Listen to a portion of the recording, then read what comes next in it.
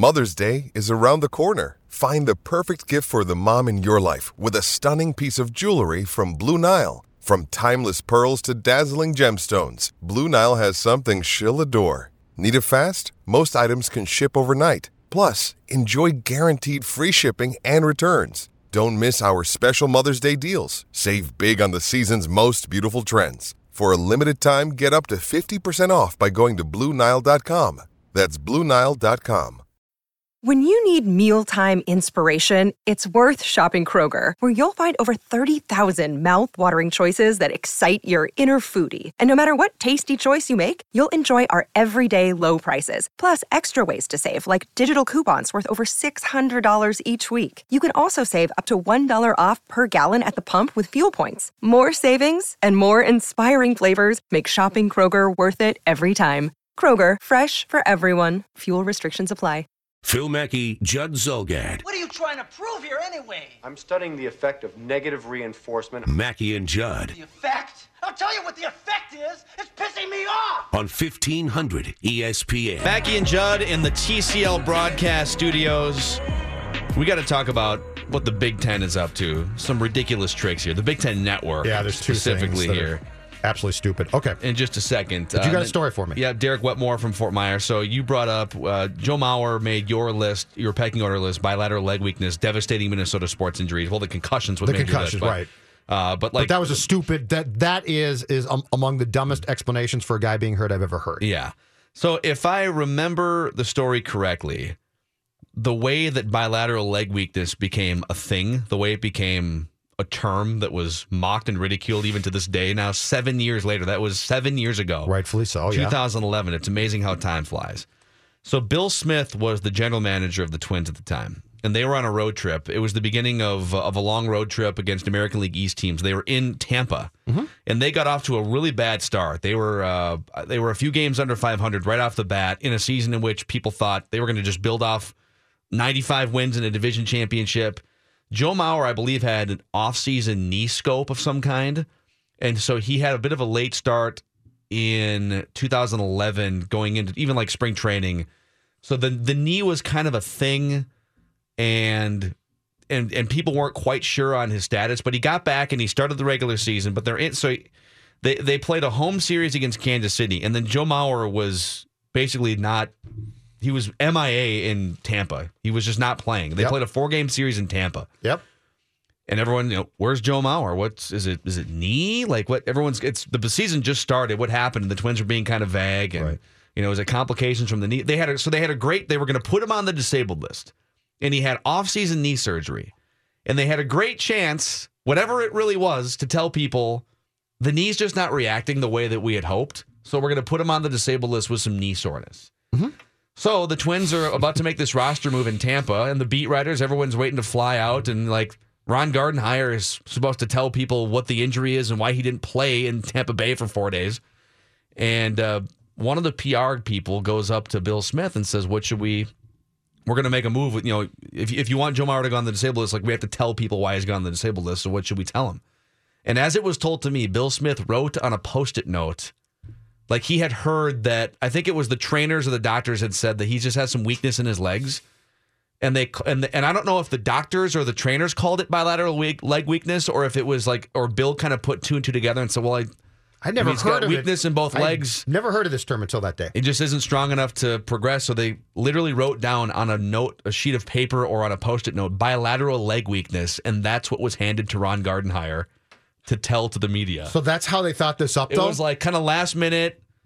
What is it? Well, his legs are kind of weak, but there wasn't a great explanation for it. And so instead of just saying, you know what, screw it, it's the knee, it's knee problems, they literally wrote down, as it was told to me on a Post-it note, bilateral leg weakness, and that's how the legend of bilateral leg weakness began. A term that I had never heard before, or other than when talking about the Mauer issue, have heard since. Why do teams do that? It's so weird. Why do teams, when... There's more to that story, too, I think, that... But I don't know why if do they make their lives so difficult? That made Mauer and the Twins' life way more difficult than if you said, like you just said, hey, he's got some knee problems still. He's got some knee problems. You could just lie if you needed to in that spot, rather than create this vague explanation. And so then he he missed like 2 months and he went on a rehab assignment, and all the conversations the rest of the year were about, how does it feel? Like, I'm building back strength, and no one knew what that meant. Like, what do you mean building up strength? Are you doing leg lifts? Like, what does that mean? So they were clearly hiding something, and who knows what it was. Didn't it lead to tons of speculation that there was something really wrong? Yeah, because then like he had well beyond on-the-field problems. Because then he had pneumonia at the end of the year that ended his season like 3 weeks early. Yeah. It was just a really weird season. And then he had to sit down with reporters in December of that year in the clubhouse. And like, I had probably received 10 different tips. I covered that team from people who thought it was Lyme's disease or threw out all these crazy things that they thought it was. I remember the speculation going around that he had something that might be career threatening. But he never came out. Like, all he would do is say, I'm just trying to get stronger and, just trying to build strength back. But it was never, if you tear an ACL, it's, I'm trying to recover my torn ACL. Mm-hmm. So Maurer didn't do a great job protecting his reputation in those days, and that's kind of what's going to stick. And that's one case where I think the player and his representatives have to step in. Yes. Like, wouldn't you step in and say, what the hell are you doing, Bill Smith? Like, let's get out in front of this a little bit more. You've come up with a term that, as far as we know, does not exist. Yeah. Our client looks like an idiot. So bilateral leg weakness on a Post-it note is how that got started 7 years ago. Let's do this here for a few minutes on the Big Ten Network, because you and I were both complaining about this before the show and feel like there's probably a lot of listeners who feel the same way. Yeah. So first of all, the Big Ten basketball tournament is being played at Madison Square Garden starting this week and culminating this weekend, when all of the other smaller conferences are like, they're going to go 2 weeks before the NCAA tournament. Yes. And take 2 weeks off just to play at Madison Square Garden, which is absurd. Big Ten. Because the Big East has dibs on the Garden for next week, which it has for years and years. So play it in Chicago. Who cares? You are going to play, if you're the Big Ten, you're going to play your conference tournament this week alongside the Atlantic Sun, the Big South, the Ohio Valley. But that's not my biggest complaint. Here's my biggest complaint.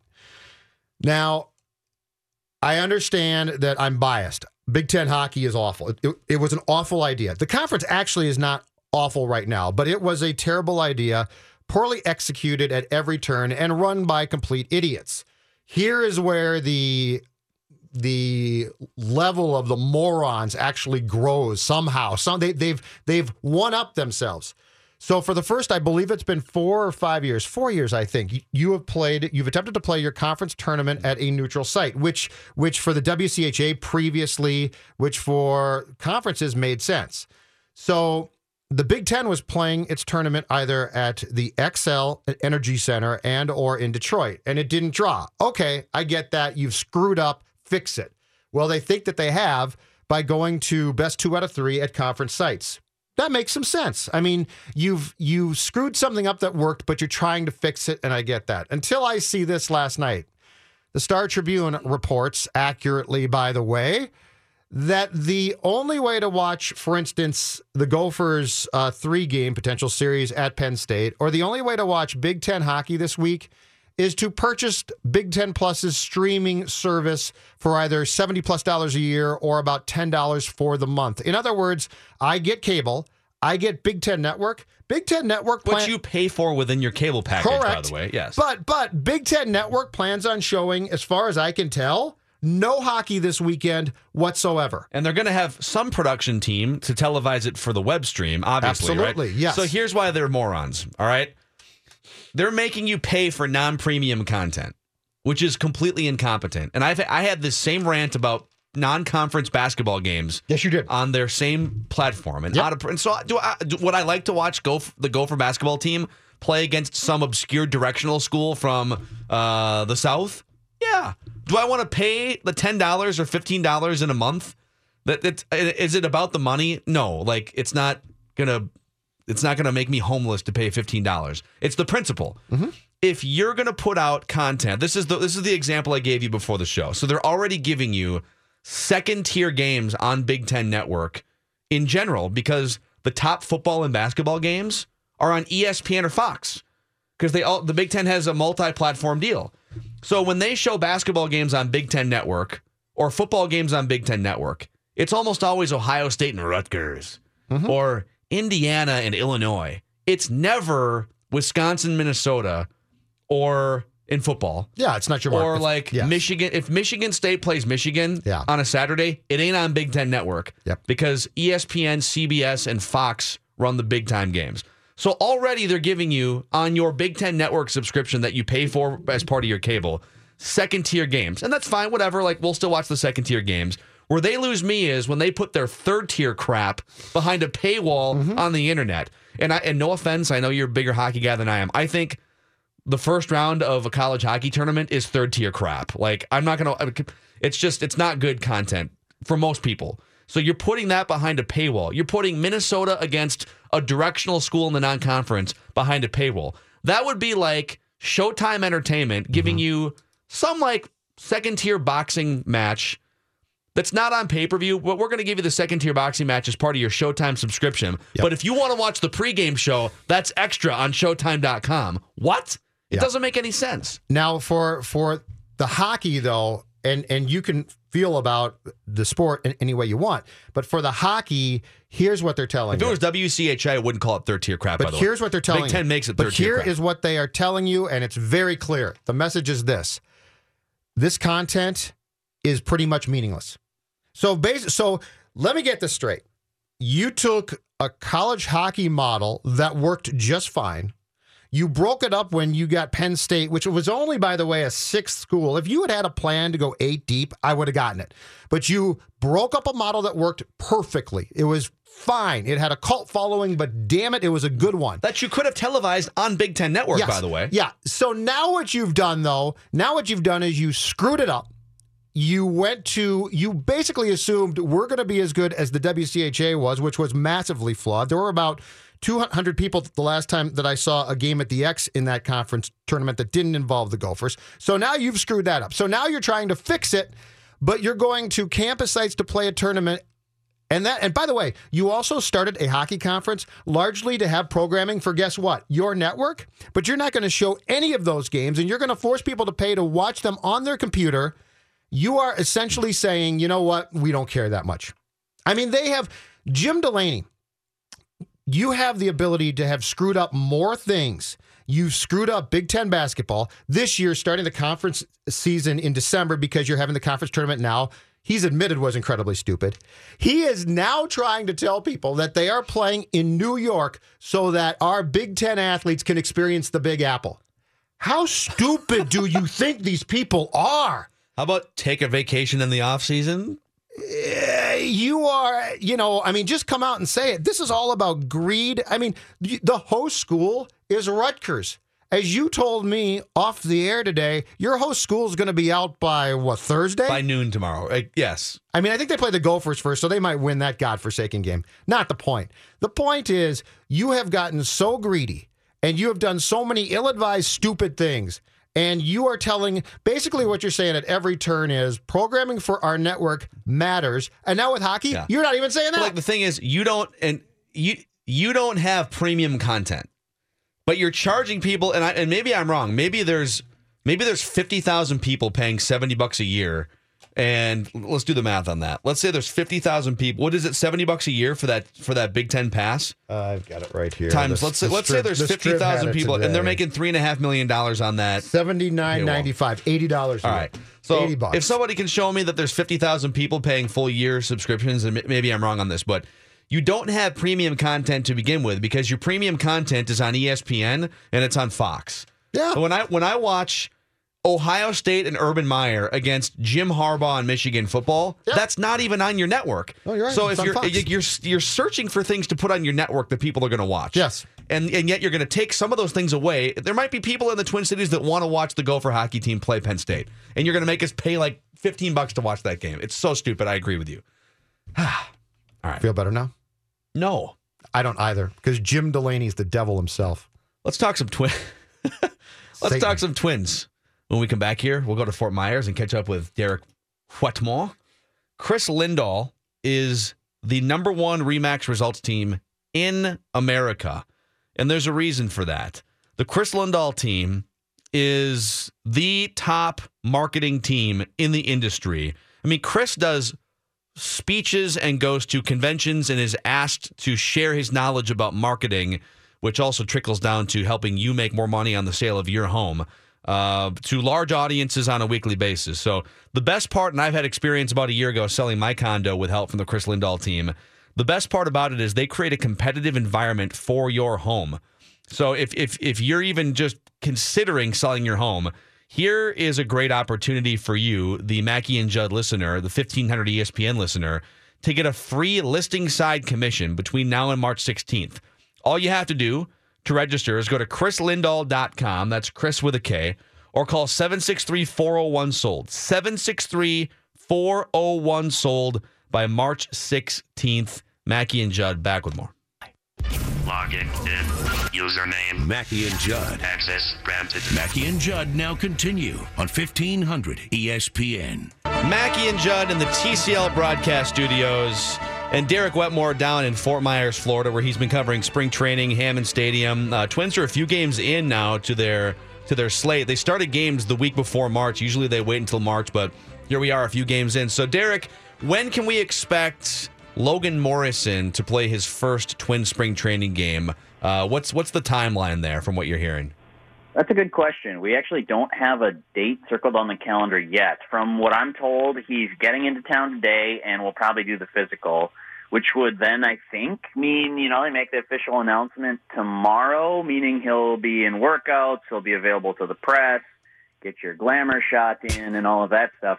And I don't think it'd be too long until, after that he'd be in games. Keep in mind, he's probably going to be a DH for this team, so hope you've been swinging in the cage, bud. Now get out there and face some live pitching. I don't think they're going to slow play that one too long. How did Phil Hughes look in start number 1 against the Cardinals on Monday, Derek? Actually, kind of good. I told you guys 2 weeks ago that I was in the very skeptical of Phil Hughes camp, and I continue to be. I mean, I don't think he proved that he's a 30-start pitcher yesterday, but 2 springs ago, or was it last spring, he had the thoracic outlet surgery syndrome, and whatever it was that they took out the part of the rib that just wasn't enough, I guess, because he said last spring that he felt good, no limitations, let's go. But now the word that I'm hearing from a couple of people is, yeah, last spring it was a little bit of tough talk. It was a little bit of, I hope that I feel good, I hope this works out, but never really felt confident about. So anyways, the long story short, Judd, is that last year I saw 87, 88 on the gun with his fastball. Mm-hmm. Yesterday he was 89, 90, 91, and I think that's an encouraging sign. Hughes said he was happy with the velocity, but that he still hopes there's a little bit more in there. And I think if he's 91, 92, and he can throw it where he wants to, pain-free, then he actually has a shot to make this club and get big league hitters out. Yeah. Now that Kenny Vargas is coming to the realization probably that there's not a lot of room for him on this Twins roster, what do you think the fallout is there? I mean, is he going to be in camp the rest of March? Are they going to take it down to the wire? What's your sense from all sides there, Derek? Yeah, they have a couple of options with Vargas, and I talked to Kenny yesterday, and he told me that he's getting in touch with his agent to see if the Twins will move him and give him a spot. He said, I have no room on this team to play, so he's just going to kind of let it play out. But that's his perspective. If you're the Twins, I don't think there's a sense of urgency at all. I agree with Mr. Vargas's assessment of his situation that there's not really room for him on this team. I think signing Logan Morrison pretty much signed that one off. But if you're the Twins, don't you just hang on to him throughout spring, see if he has a good camp, and maybe you trade him or something like that, see what somebody will give you. Or if somebody gets hurt, he's still insurance. He's still he's a major league caliber player. He's just not as good as Logan Morrison. So if somebody gets hurt, he could slide in there, and boy, then wouldn't you feel foolish if you just cut him and let him walk for nothing? They'll have a few options, but my guess is, Phil, they're going to wait through camp, and then you either DFA him or find a trade candidate, or you put him on waivers and he clears, and you send him to the minor leagues and start this dance all over again. So he's very aware of what this means for his situation. I don't blame him for wanting to get out and finding a better situation, but if I'm the Twins, I'm not exactly sure I'd grant that request right now. Hey, Derek, do you think that there's more there with him, or have what we've seen in the past 2 or 3 years, is that it for him? Because you're going to get your comparisons and people saying, man, I mean, there could be blah blah blah, and I know that he can certainly hit some impressive home runs at times, But do you think that there's more there, or do you think that these guys have seen enough to draw a pretty good conclusion about who he is as a player? Yeah, I can see both sides there. I had a scout tell me this spring, Judd, that if Vargas got 500 plate appearances, this would be the year he puts it all together. He says he's just really in a good place. And the power you alluded to, we've seen it. We've seen it in the big leagues. He's got some minor league home runs, maybe not as many as you'd think, but he does have some minor league home runs. And in BP, he is incredible. If he wasn't on a team with Miguel Sano, I was saying this the other day, if he didn't share a team with Miguel Sano, Vargas would be the guy you'd pay to go watch batting practice. But Sano's on the team, so that sort of belittles his power by comparison. Anyway, this scout thought that Vargas is a legitimate big league first baseman with, plus power that will play up in games. The stats paint a little more damning picture for Vargas, and just through parts of 4 big league seasons, he's been basically an average hitter. He's got some power, doesn't play up in games that much. He's prone to sort of prolonged slumps from either side of the plate, and that really has hurt him. And I think the biggest thing that's hurting him, he doesn't really have a position. He's more or less a DH at this point. He can play some first base, but there just aren't a lot of teams that are putting a high value on guys who can hit for some power, aren't a great overall hitter, and don't have positional added value. Like, if there was a team that was looking for that right now and you could trade, you'd do it. But if there was a team that was looking for that, they would have signed Logan Morrison. He's just a better version of that player. So it's kind of a tough spot. I do see more in the tank for Vargas, but he also has had an extended run to show the Twins that he needs to stick around. And frankly, after parts of 4 seasons in the big leagues, he just hasn't commanded that yet. Yeah, like I would say this because I do sense there's a lot of people, because he kind of looks like David Ortiz physically when he stands at the plate, and there's still just a lot of post-traumatic Ortiz syndrome when you let him go for nothing. You don't have to worry about that. Kenny Vargas, he ain't going to be David Ortiz. In fact, for every David Ortiz, there's 500 David McCartys. Like, that's the path that he's more likely to go down than turn into David Ortiz. Yeah, when I say there's something more there, I don't mean there's a Hall of Famer locked inside and he just needs 500 at-bats. I mean, he's a guy who could potentially hold down first base for a team and maybe hits 30 home runs in a full season. And not to say that that's not valuable, because there aren't a ton of guys that can do that, but you're just seeing the last 2 years, not just this winter, but last winter too, that type of player just isn't valued that much by major league front offices. I mean, Logan Morrison has to go into spring training after he hit 38 homers. He has to go into spring training without a job and then settle for a 1-year deal with a vesting option from the Twins. So I think if that kind of player was valued, you'd be seeing bigger contracts for those type of players, but that's just not the reality of the last couple of years. I think that there are a lot of Kenny Vargases out there, and to worry about losing that potential, I think that'd be a little fatalistic. Are we still on course for Sano to play on Wednesday for the first time? Yep, I heard tomorrow, and it's a split squad, so one half of the team is heading across the state, the other's staying at home to play the Rays, and if you made me guess, I'd say Sano's going to play in that home game, so he doesn't have to deal with the travel. He'll be probably worked in as a DH would be my guess, but there's already been some talk about what it would look like to get him on the field. How is he holding up physically? And I think that'll be that's going to be an unfolding story throughout spring. Obviously, with the investigation, that's something we're going to always be talking about. But just from a physical and from a health standpoint for Sano, I think that's going to be something they're going to have to monitor all spring with how is he holding up, how is he working back-to-back days, and things like that. I really don't think that the Twins have gotten to the finish line on this Miguel Sano conversation yet. Derek, do you sense that he's going to get some work at first during the course of the spring? Oh, yeah. I would expect that they're going to work that in as a possible option, even with Morrison. I think that if you can just increase your flexibility for a guy like Sano, you do it. There's not an easy path to 250 DH at-bats anymore because Logan Morrison's going to get most of those. So if you have Mauer able to play first and he can DH, Morrison first and DH, he's played some outfield, but you don't want to see that. And Miguel Sano third, first and DH, that does boost your options. I haven't heard them talking about it specifically, Judd, but I guess I'd just be surprised if they're not going to consider that a possibility. Who do you think spring training doesn't matter for performance a lot, I think, but are there players that it matters for, in your opinion, on this 40-man roster or non-roster guys? Like, to what degree does performance matter? I mean, Eric Ibar is trying to make the team. Are there 3 or 4 players that when you're watching these games, you're thinking, if Brian Dozier strikes out 4 times, it doesn't matter? But are there 3 or 4 players that you look and say, you know what, this does matter?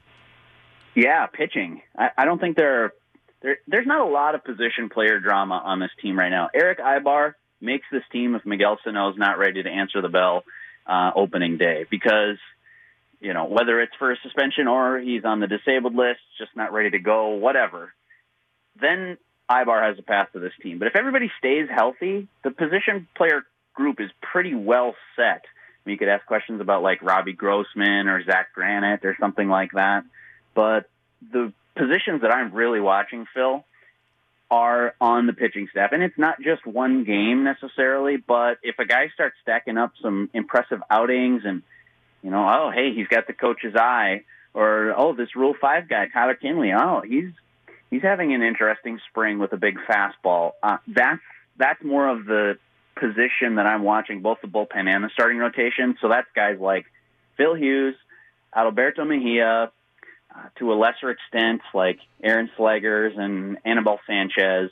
And then the bullpen is just wide open competition for 1 or 2 or maybe 3 spots. So that's kind of, it's a long answer to your question, but I'm really trying to key in on pitchers and how they do in multiple outings over the course of spring. Right on. You can find Derek's coverage of the Twins in spring training, 1500ESPN.com. Subscribe to our Touch 'Em All podcast feed, too. We pump out new episodes and then take stuff from the radio that you might find interesting. I know you have at least one interview that you are gearing up for, so people can find it. Touch 'Em All podcast, anywhere you would find podcasts, or 1500ESPN.com, and the brand new mobile app. Bye, Derek. See you, Mark. Bye, guys. All right. Bye. Dave's got some questions for us when we come back here. We haven't. The other thing we haven't done, we've been on for 2.5 hours. We got to talk about my guy, Mr. Efficiency, last night at some point, too, here. Maybe we can do that at noon. Mr. Wiggy? Efficiency. Close. We're going to talk about Wiggy? Not quite. He's Mr. Inefficiency. Dave, what kind of questions do you have for us? Can't help yourself, Ken. I have a question about that team you're speaking of. Also going to get back into Vikings quarterbacks, and we'll talk about athletes who like to do it dirty. Mackey and Judd are back. It's right here now. It's all right here. On 1500 ESPN. Now on Mackey and Judd. Do you believe in past lives? Did we ever really land on the moon? Questions What are the 6 degrees that separate you and Kevin Bacon? of significant importance. Here's Dave. He's got some questions for us. I don't want to be negative, but as you were talking to Matthew Collar in the 9 o'clock hour about Viking quarterbacks recklessly speculating, I started recklessly speculating in my mind, what if this doesn't work out at all? What if Teddy says, you don't want me, fine, I'll go elsewhere. Kay says the same thing, and Kirk Cousins says, boy, that's a great offer, but that one over there looks really good too, and I'm going to join the Browns or the Jets or whoever the heck else he could join. So it got me thinking, what is the best case scenario Vikings quarterback going into the 2018 regular season, and what is the absolute worst case scenario you can picture in your mind? Well, I think the best case scenario is you find a way to kidnap Drew Brees before he signs a contract with the New Orleans Saints, and you lock him in a room with some torture tactics and get him to sign with the Vikings. Like, that would be the best case. Don't forget Aaron Rodgers, too. Still on the Aaron table. Rodgers, yeah, you find a way to infiltrate the Packers front office and swing a trade of some kind. I would say the realistic best case scenario is it's Kirk Cousins. It's Kirk Cousins signing and then performing the way that he did in 2015 and 16, closer to that 7th, 8th best quarterback in the NFL than kind of the league average guy he was with minimal weapons this past year. So I do think, and for money, you know, he's going to be, I think, the highest paid quarterback in the league. $27 million is what Stafford makes. 27.5 is Garoppolo. So maybe best case scenario, he settles in right there at $28 million instead of 33 or something absurd. And you guarantee him 3 years instead of 5. So you get Kirk Cousins. he's better than the skeptics think, and the money isn't quite as aggressive as maybe some people are speculating, and it allows you to keep the Stephon Diggs and the Eric Kendricks of the world. You got to give me the backup, too. Kyle Sloter would He's be your number 2? Because I don't think you're going to get Bridgewater, too. Or you draft somebody that you kind of like, but they seem to really like him behind the scenes. I mean, it's hard to know because we don't get to watch him at practice. Now, the worst case scenario would be Kyle Sloter is your starting quarterback because of injury, or Sam Bradford is back and you can't rely on his rickety knee. So, or here's another one. You bring Teddy Bridgewater back and he hurts his knee again. And like, there's a lot of worst case scenarios. Hell, it's the Vikings. So you can imagine any number of situations that could derail their season.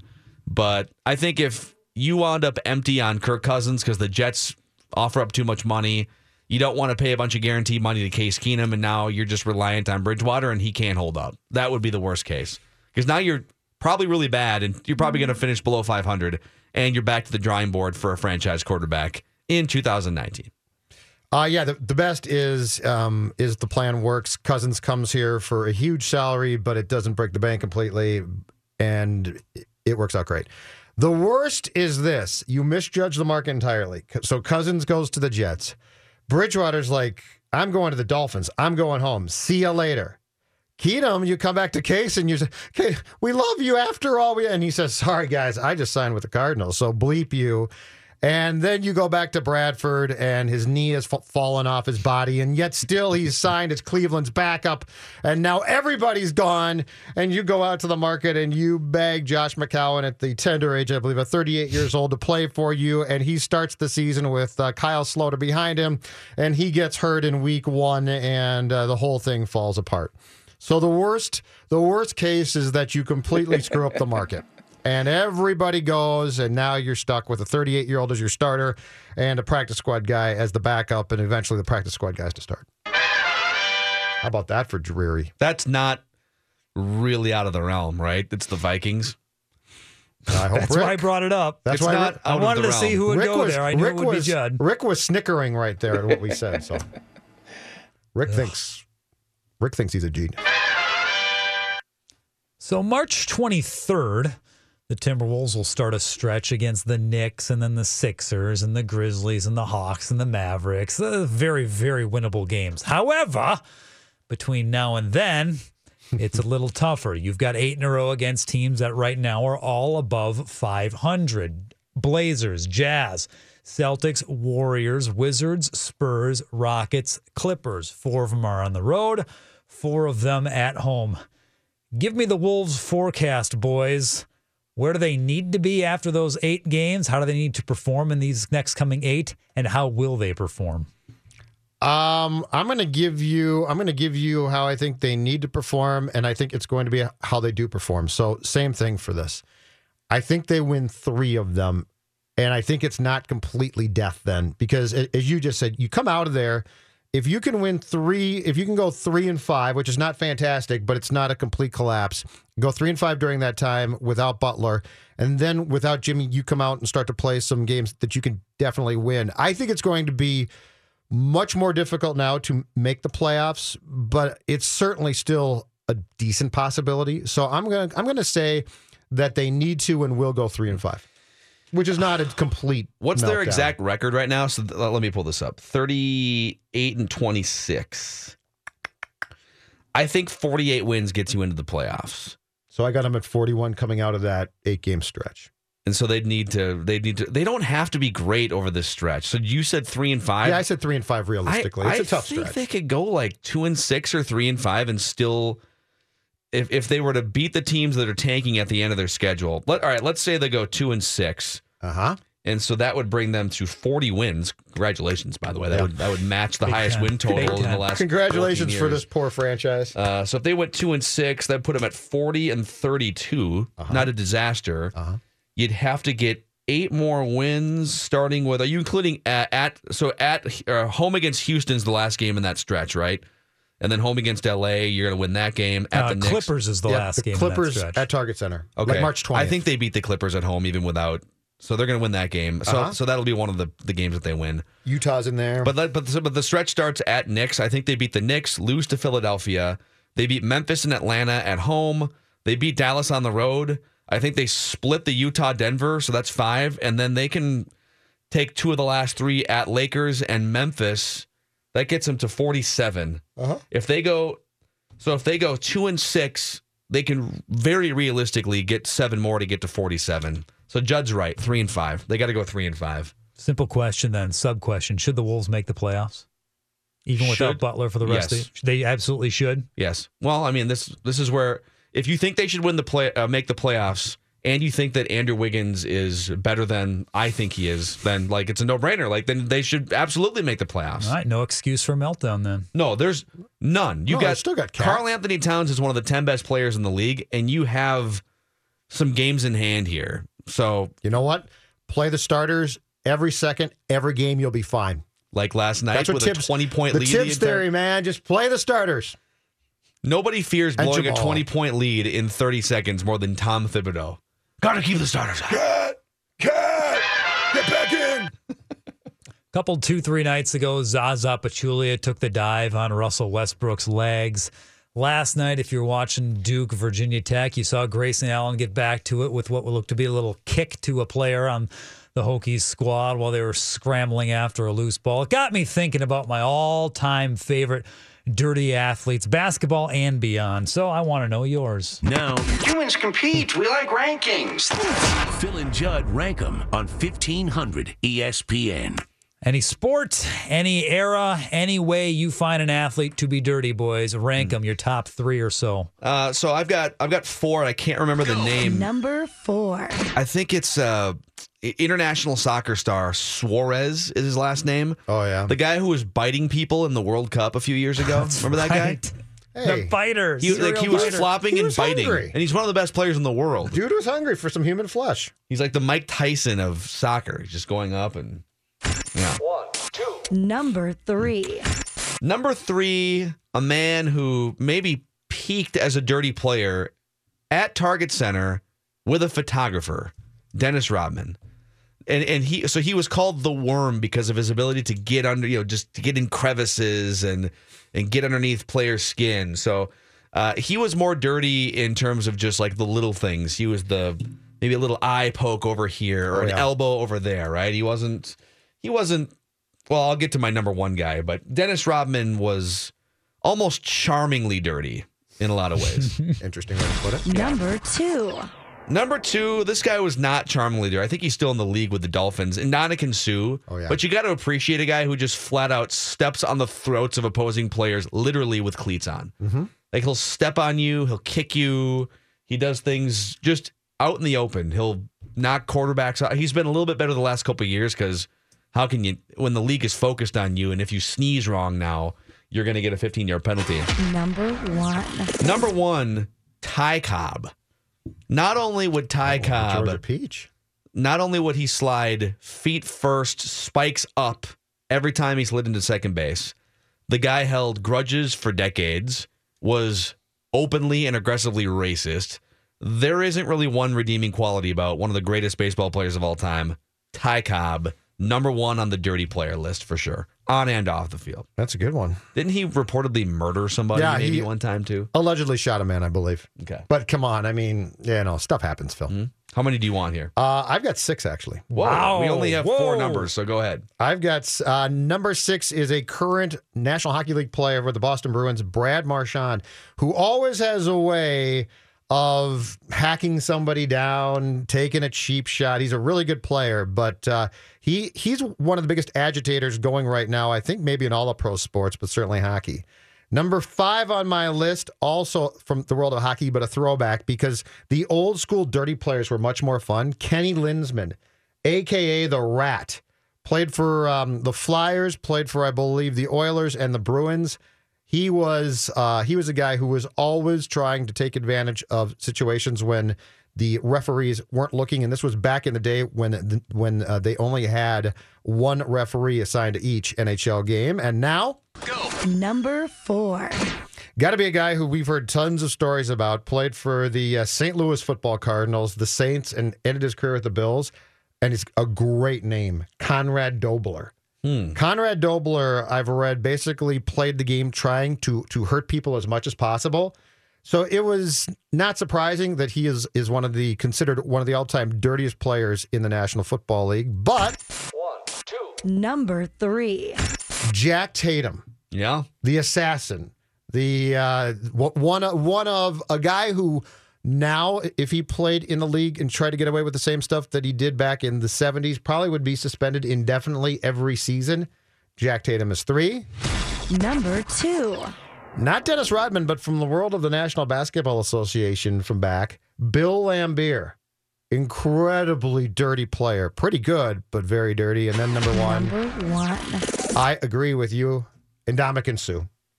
I mean, my God, you were being watched closely and you're still trying to step on guys and hack them down. And by the way, you're being fined consistently, and I don't think you care, Ndamukong Suh. Yeah. Boom.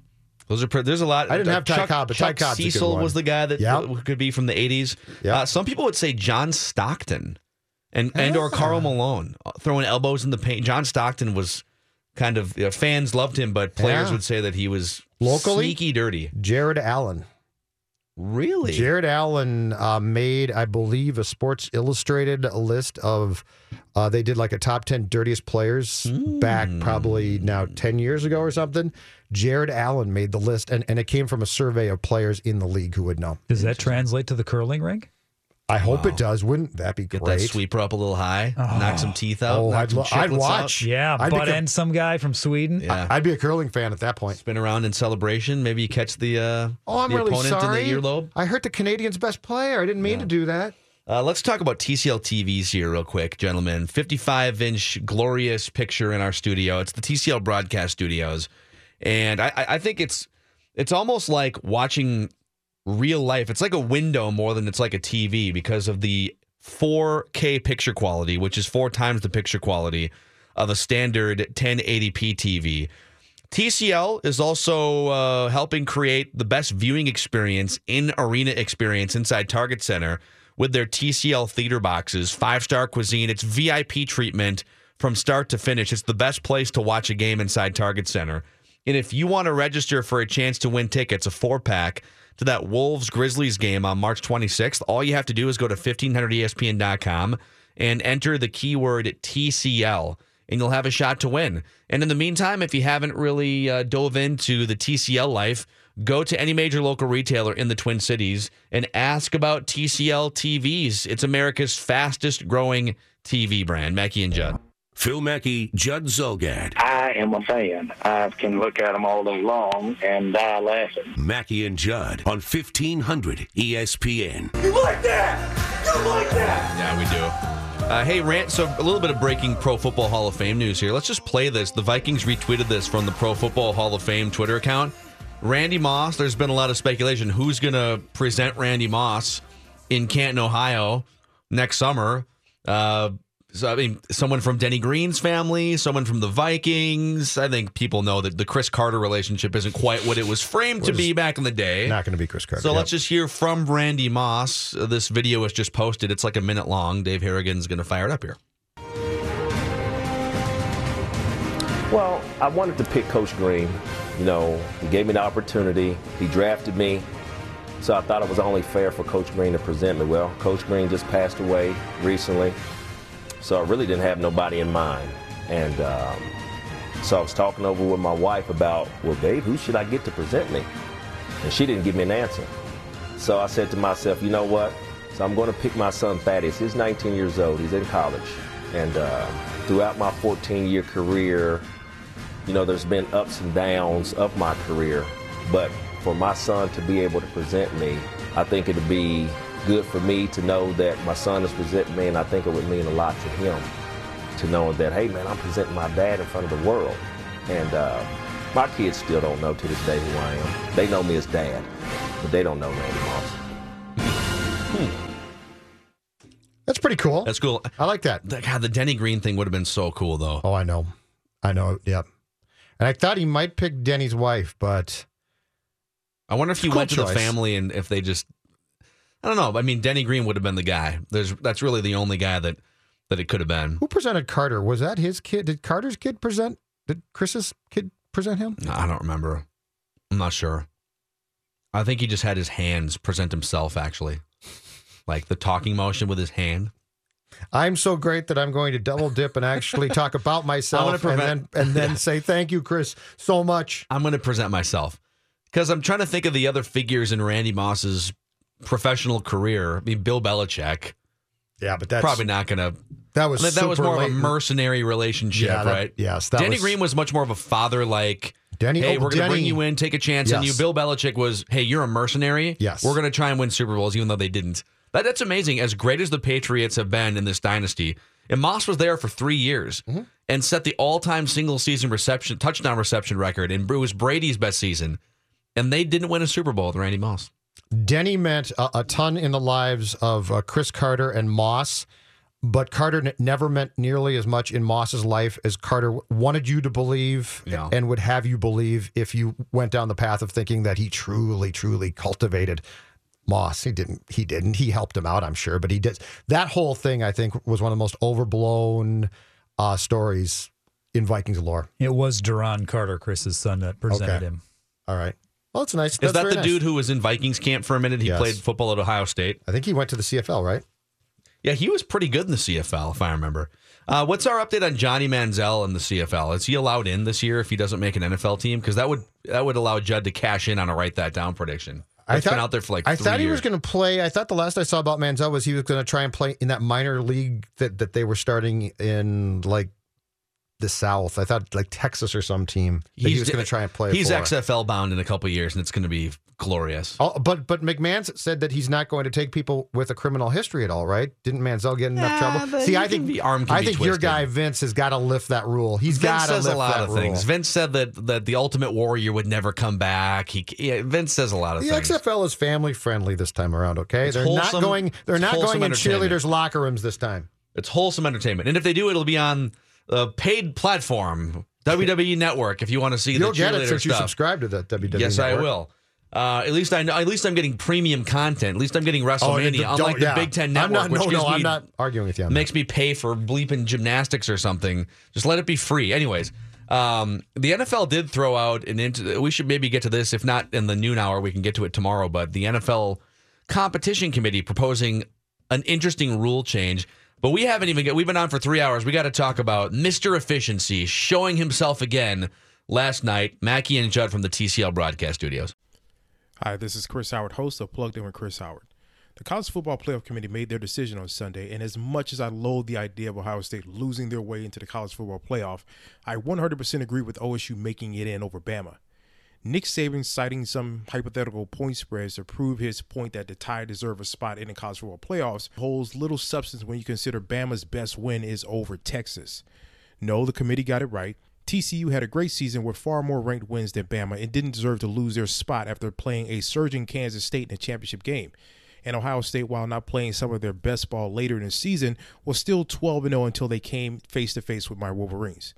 While the college football playoff system isn't nowhere near as good as it could be, it's better than what we had. And in a few years, it will be better for all of college football. Hi, this is Chris Howard, host of Plugged In with Chris Howard. Get the latest odds and trends for every professional and amateur league out there. From football to basketball to soccer and esports, we've got it all at BetOnline.net. And if you love sports podcasts, you can find those at BetOnline as well. And don't forget BetOnline for the NHL, MMA, boxing, and golf. Head to the website today or use your mobile device to learn more. BetOnline, where the game starts.